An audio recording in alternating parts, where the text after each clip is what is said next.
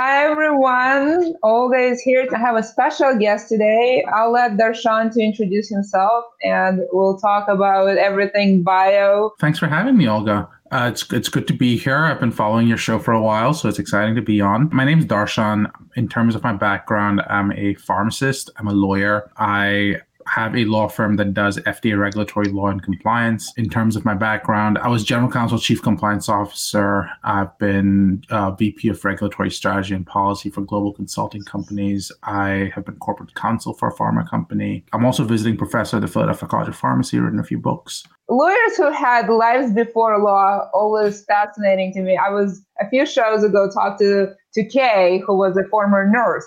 Right. And she had a very interesting journey to becoming a lawyer, becoming a privacy specialist. You had been a pharmacist. I don't know many lawyers who have been pharmacists because that's definitely a profession that takes a while to get to and has its hurdles of its own. Tell us how you got to pharmacy and how you ventured into law. So I was definitely a pharmacist before, but if you go even further, I was actually a national level fighter in 2 different countries. So I had a national silver, I want to say, in the US in judo, and a national bronze in India. Is the point of this to make me feel like an underachiever, or you're succeeding? You're totally on it. It's more to go. I like to think that I did more than study. But who knows if that was pretty much all I did. My life changed afterwards, and I decided that I wanted to be more academic. And to that, I'm a 6th generation pharmacist. I knew very, very early on that I wanted to work in an area that related to the pharmaceutical industry. So I knew very early on that all businesses, doesn't matter what business it is, runs off of 3 major legs: the technical aspects of the business, the legal aspects of the business, and the business aspects of the business. In my case, I got the technical down with the PharmD. I got the legal down with my JD. I grew up in India for the most part for the first half of my life. And so I did a bunch of things in high school, which was like final accounting and journals and ledgers and all that good stuff. And that really sort of prepared me for what some of the business aspects are. And that still excites me, and innovation still excites me. And that's sort of what made me go, if I want to ever run my own company, I need to have these elements out of the way. So that's why I got a PharmD, which is a doctorate in pharmacy, but it tends to be more focused on a clinical doctorate. So that's why I had my PharmD. Then I went back, got my JD, went back, got my Master's in Quality Assurance Regulatory Affairs, did a clerkship in the Eastern District of Pennsylvania, did a fellowship. And yeah, I think that's most of my degrees. At what point did you decide that the generation of pharmacists stops here and the generation of lawyers begins? What was the... I like to think that the generation of pharmacists never stopped. I like to think that it's still there. I believe that the future is about knowing how different elements come together, knowing that it's not just going to be about, oh, can you be a good lawyer? It's, can you understand how your law applies to my business? So that's why I like to think that my future, if I have kids, will have the same exact thing. They'll go back, they'll learn more, and try to see the intersection, if you will. So the pressure to be a pharmacist is still there for your kids. Is that the clarification? I personally never been in biotech. I've always been basically in software, whether it's a business to business or business to consumer software. Yeah. As I said in the beginning of the show, I'm out of my depths in minute 3 of this conversation. But I do know one thing is that biotech is booming. Tell me why. Well, let's actually take a step back, and I'm going to argue with your premise that you don't know much about biotech, because the truth is that biotech affects each one of us in a very, very intimate way. It affects our health, and you are a software expert, and you've done that B2B, you've done that B2C, and probably about 20 years ago, I'd agree they're completely different fields. But at this point, biotech is very dependent on the software and on IT. I mean, one of the biggest things that has happened in the last week was that Amy Abernathy is leaving the FDA. And Amy Abernathy, I think, was deputy commissioner, if I remember correctly. But her big claim to fame was that she is the IT expert, and she brought that to the FDA. And the FDA sort of changing how they see the world because of how she brought some of her expertise in-house. So my point being, your expertise in IT, in software, is critical to how biotech's going to be booming. Darshan, we're going to be good friends. You know how to compliment me. That is the first level of our friendship. That sounds great. I am an expert in biotech. Let's go from there. It's only going to get better. Exactly. So you're an expert in biotech. Now let's talk about biotech and why is it booming. I believe, if I remember correctly, the last time I checked, biotech is a $2 trillion industry. Health and biotech is a $2 trillion industry. So software and IT has gone out and basically said, we've created a whole new industry. Now let's revolutionize another. And the two industries that really pop up for me that people keep looking at are biotech and fintech. And they're both being enabled. The changes are both being enabled because of the health IT movement. The health IT movement and the fin IT movement in the other case. So my point is that they're changing dramatically because the old ways are being abandoned. And when I think of the old ways, what I'm referring to is this idea that we're going to test 10,000 compounds and we're then going to land up with one at the end of it after 20 years. What IT is doing is it's saying, well, do we really need 10,000? Are there ways to speed that process up? And IT is enabling that process. And the more you enable it, the more opportunities you get. And the more opportunities you get, you're going to see more booming. And that's why everyone's entering that market. Amazon's saying, you know what? You've got the drugs now. Let's make sure it gets to the right people. So the distribution practices are changing. You've got CVS saying, you know what? You've got the drugs, but maybe we need to change the way we dispense healthcare. So the pharmacy is changing as well. You've got the FDA saying, we know how to approve the drugs, but we don't even know where to begin in terms of reanalyzing how artificial intelligence is going to change the world.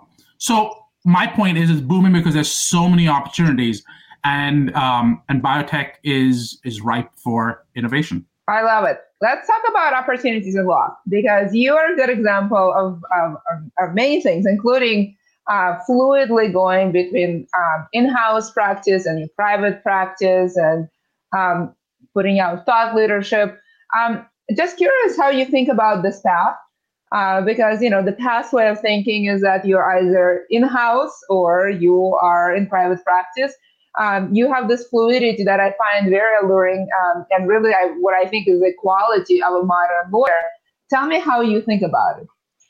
So I think that the modern lawyer is one who comes to the table with solutions. It's not the one who's coming in with the traditional, let me tell you what's wrong. It's coming in with, here are some potential options, not just because I think so, but this is what the other companies are doing. So the best value you can add in an in-house position is understanding what your competitors, what companies that look like you are doing. Often that involves being a consultant. Additionally, you also want someone who understands what it's like to think in-house. And what do I mean by that? Lawyers generally have this perspective that, you know what, I need to protect myself. 100% you do need to. But you need to also understand what your client is looking for. And the client is looking for answers that are right for them. So giving them an answer without understanding how they think is a disservice to your client. And that's why I think coming to them with the perspective of, oh, I've seen this happen in 4 other companies. In your specific instance of these 4 options, one of these makes sense because of blah, blah, and blah.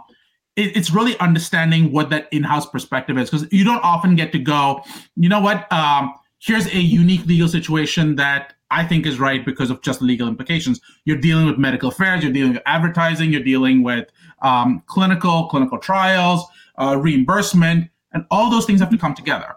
And that's a perspective I like to believe I bring to the table. Yeah, no, that's I'm with you. I do think this divide between in-house and private practice is artificial, but yet, why not? We have many artificial divides in the world, in the legal world, and the world in general. So it only makes sense that we have it, I suppose. So why not here? Very interesting. You, as you've been talking, you mentioned one term, which is patient centricity. I guess intrinsically I understand what it is. I'm, overly educated person, but I would like to I would like to understand your definition or the industry definition and maybe implications it may have on your practice as a lawyer, whether you're in-house or a law firm. I think a really easy way to think about it is whatever you think patient centricity is what patient centricity is. And the reason I say that is because no one's really defined it properly yet. There are 100 definitions out there. No one's agreeing to what that actually means. The way I think about it is the first version, what I think of as Pharma 1.0, was a scenario where pharma said, you know what, we're going to come up with what we think is the answer. That was great. That was what we're going to do. And then there's a wall that separates us from healthcare providers. We're going to throw it over the wall, and you, doctor, can then sort of use it because that's what you get. That's what I have. Pharma 2.0 was saying, let's break that silo down. Let's have the doctors work with the pharma companies and come up with treatments that are right for their patients. So that wall was broken. That was Pharma 2.0. Pharma 3.0 is, wait, who's the actual beneficiary of this? It's supposed to be patients. It's supposed to be understanding what their needs are. And that's where we are right now. So it's putting the patient in the middle of the conversation, not assuming that we know what patients want, but knowing, asking them and sort of having that conversation. So when you're dealing with patients who have cancer, for example, one of the big assumptions everyone's made for decades has been, you know what would be really great? Cancer kills quickly. So if we can prolong your life, that's awesome. So a lot of the treatments were geared towards how long can I prolong your life? Then we start talking to patients and they go, I don't want to have a really shitty life that's long. I'd rather have a really good life that's short. So that conversation around how do we enable you to have better quality of life is intuitive and obvious, but didn't happen until we spoke to patients. And that's patient centricity, putting the patient in the middle of the conversation. Yeah, very interesting. I guess there's a parallel discussion about client centricity in law that is very similar. We've generally, the traditional thought process is that as lawyers, our goal is to protect the company. And that's great. That's what we do. One of the requirements is we represent our clients with zeal, which is awesome. Here's the problem. In that scenario, we're ignoring the needs of the people we actually went into the business for, which is saving lives. And a result of that has been that regulators have come out and said, what you need to do is you need to actually give up some of that control. So what we need to do is enable a orderly giving up of control. And that sounds like the antithesis of what a lawyer needs to do. Orderly giving up of control. Note, everybody, that's a term. I love it. Now let's actually have step 1 through, 7, 5, however many steps it takes for us to get to, because lawyers are control enthusiasts. I'm being a good example of them. So how do we get there to orderly giving up control? So I'll give you a few examples of it. The best example of it is patient centricity. And what I mean by that is, in the context of patient centricity, stop thinking about how you can protect your company. Think about and sort of how and stop thinking from the perspective of, do I follow the law? The more likely, a much better way of doing that is going, how do I help the patient? If you help the patient, you're probably going to follow the law. It's really just, how do you do that in an appropriate way? So it's very weird to hear a lawyer say this, that don't try to follow the law, try to help the patient. And if you help the patient, you'll follow the law. And an example of that is in the context of clinical trials. What we've always traditionally done is, you know what, we're doing clinical trials. All the data that we're getting belongs to me as the pharma company. I'm going to control this data. European version of the FDA, EMEA, came out and said, you know what, that's not going to work. What we want is you to actually give the data, raw data that may be anonymized, but we're going to require that you start giving up that data to people who need it. And Health Canada is doing something similar as well. So the question is now, how do you do that in a way that you can still anonymize and help benefit patients, but also help benefit future treatments? by appropriate anonymization, by helping controls around it. So that orderly giving up of control of your IP in a way that your IP is still protected, but identifying specifically what that is, instead of this amorphous, everything we've created belongs to me. Yeah. Especially when it's patient's data. Yeah. Well, look, we know that I'm an IP lawyer by design. That's what I went to law school doing. And we know that basically every exception, almost every exception in IP law is around buyout.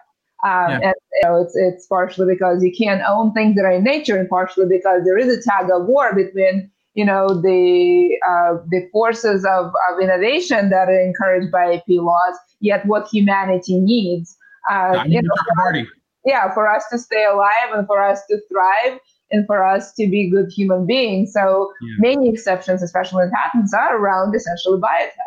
And I guess to some extent it makes sense. And very quickly, this conversation, from protection and IP and legal gets into kind of related conversations about transparency, trust, and ethics. And so let's talk about, this. Well, I'm going to add one more thing before we go down that, by the way. A parallel discussion to IP is also ownership of data, which if you read the Henrietta Lacks case, it was a situation where we, as an industry, basically failed patients because we said, we're going to take your cells and we're gonna sell them and make billions off of it, and that family never benefited. Now we're doing the same thing with Ancestry.com, basically, and I'm not calling out a company. I'm saying this was what happened several years ago, where we basically said, we're going to collect all your data and we're then going to sell it to a pharma company. And maybe it was in the terms of service, but patients never fully understood what they're giving up. Well, we know that, lawyers don't read terms of service. Even those of us who write them professionally, like I've written them in the beginning of my career, and I can tell you how many times I read terms of services. And exactly. and the answer to that will be very accurately as approaching zero. So, but this role of both in-house lawyer and actually outside lawyer in advising companies that are in biotech or even in tangential industries that could be selling to biotech around transparency, trust, and ethics. How do you approach that? It really comes down to a very simple thing: treat others the way you'd want to be treated, and that comes down to, well, if you are participating in a study, isn't it only fair that you get to see the results of the study you participated in? So that's transparency. If you participate in the study, don't you have a right to believe that they're going to look in your best interest and protect them? That's privacy.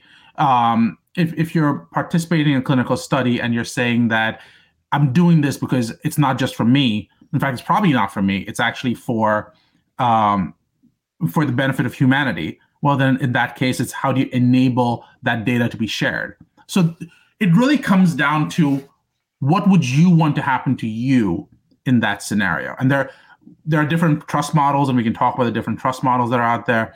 But for the most part, that's what it boils down to. Just put yourself in someone else's shoes and see where it takes us. Yeah, that's very similar conversation that I would have with my clients around, look, we're building software and various applications, and you and I have conversations as builders, but you're also a consumer of software everywhere you go, increasingly. So, imagine yourself in the show using it, and then your answer to what we as a business should do and stand behind may be different. How hard do you find this conversation? Because I think it's a kind of similar type of conversation, because even if you're not patient today, very few of us, will leave planet Earth without ever being a patient of any kind. Right. And so putting yourself, or indefinitely we'll see loved ones or, friends go through this. So it's inherently an experience where we can put ourselves in the shoe of another, even with a minimal ability to empathize. How do you have that conversation, and how hard has it been to have conversations like this?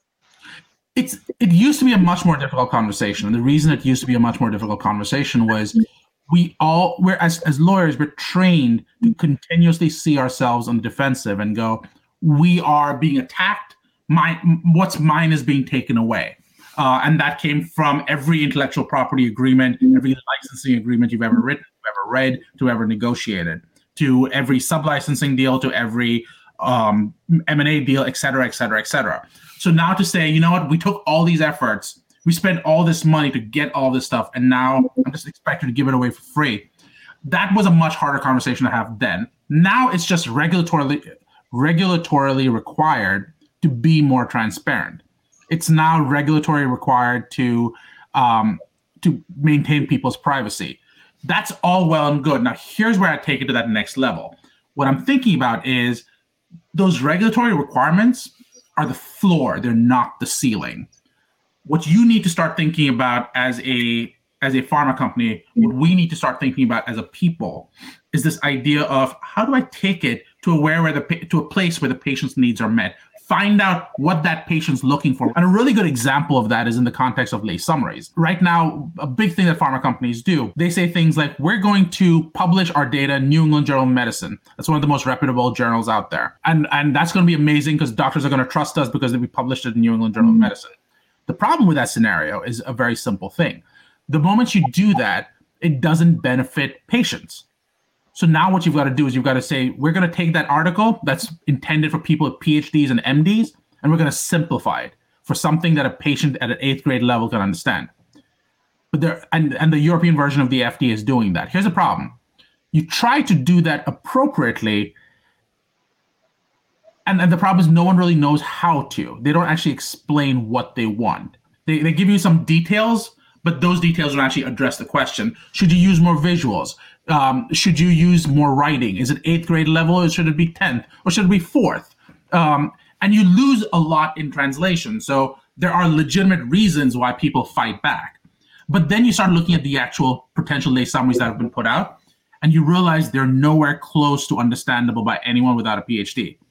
So that fundamental putting yourself in someone else's shoes and having a conversation and being vulnerable is what's fundamentally missing. And hopefully we'll get there soon. I want to send a few questions. I guess maybe I'll start with the question, why be a biotech lawyer? I like to think that the question is not even whether you should be a biotech lawyer. I think the question is, how do you make a change in a way that still protects your company and still benefits the patients? That's why you're in this. And if being a biotech lawyer gets you there, great. That's how you should do it. But I'm trying to do it from the perspective of how do I leave a mark so that in the end, patients benefit. Not unreasonable requests from patients, not unreasonable requests from pharma, but that happy medium. And I truly believe that happy medium will shift over time. Initially, the happy medium will be more controlled by pharma, but eventually that control will be taken away. And some of those examples are going to end up being using technology, like blockchain, using distributed ledger technologies, using AI, using nonprofits that are going to end up sharing this data.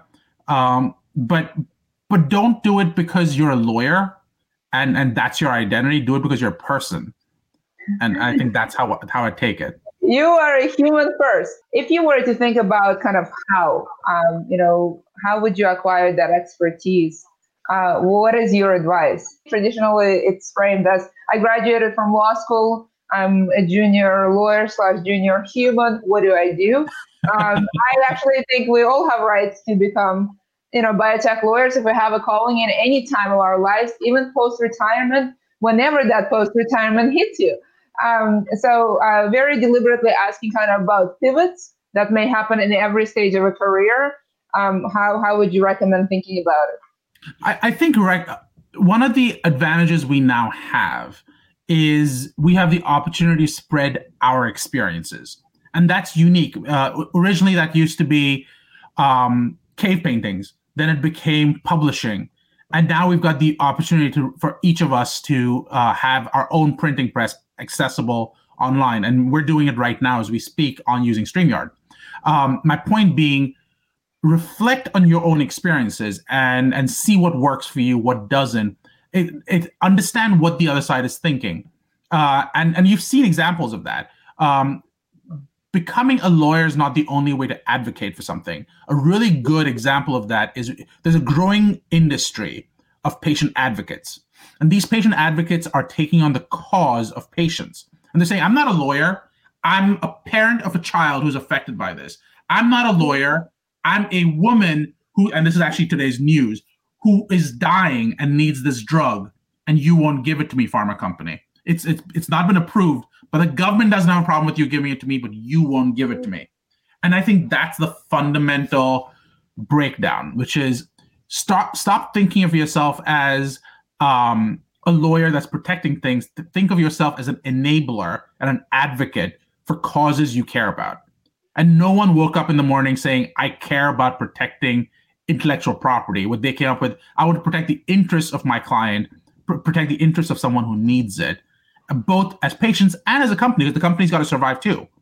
But how do you meet those two interests? So that's what I would think about. What law gives to us is understanding what the building blocks are. So we are well positioned to enable a process to happen. Yeah, I love it. So be a human first, and then being an advocate is not confined to being an attorney. You can be an advocate from every position. And we increasingly see that, folks without legal benefit of legal education and experience can be effective advocates, probably even more effective to some extent. We also have seen that law being the floor and a very effective way to scale justice, but also an opportunity to build on top of it and achieve much more than the law requires. In terms of sort of hard skills, as a lawyer, to propel, to really add value to this conversation, to your individual clients, to the industry, and to humanity as a whole, what would you recommend? I think hard skills would probably be good writing. I think hard skills is good at oral advocacy. I tend to prefer oral advocacy, not because I don't have good writing skills, but because I actually think that you can share more messages. And you're doing that right now. Again, notes to my legal self. It's the idea that I can share my voice. I can advocate for a position. It's also just spending the time reading and learning, understanding why things are the way they are. The idea of stare decisis, if you will. Understanding what caused things to be the way they are, because you can't change precedent unless you understand why the precedent was there in the first place, to draw that distinction and say why things have changed. The other hard skill is just being ready to go advocate for yourself and for people who don't have that voice. Yeah. It's funny, we have a recurring conversation around control, right? And in the end, the only person that you can master controlling is yourself. Exactly. And that's the one thing that we put off and struggle with, for majority, if not entirety of our lives, and definitely a skill worth perfecting. Darshan, a fantastic conversation. We're coming to the end. I'm going to give you an opportunity to, I know I could have asked you many more things, and we could talk about all kinds of things for a long time. A thought you want to leave us with that I did not touch on? I already see myself like Jerry Springer. All the craziness has happened, and now I have to sum it all up. I think, honestly, your title sums it all up. It's notes to myself. It's understanding who you are. And if you can, while you're a lawyer, do it to your legal self and enable that process too. Know who you are and become the best version of who you are so it helps others. Thank you. Thank you so much, Darshan. I am always inspired. I love your show. I encourage everyone to follow Darshan and his shows. If you want to have kind of more substantive, geeky conversation in biotech, I know for a fact that Darshan can deliver on that. He has lots of insights about industry. And, one way or another, this industry will touch us all, whether we are practitioners in it or not. So I've learned a lot about it. For me, the favorite thought is you're human first. I think it's a very important principle. And with that in mind, thank you very much, everyone.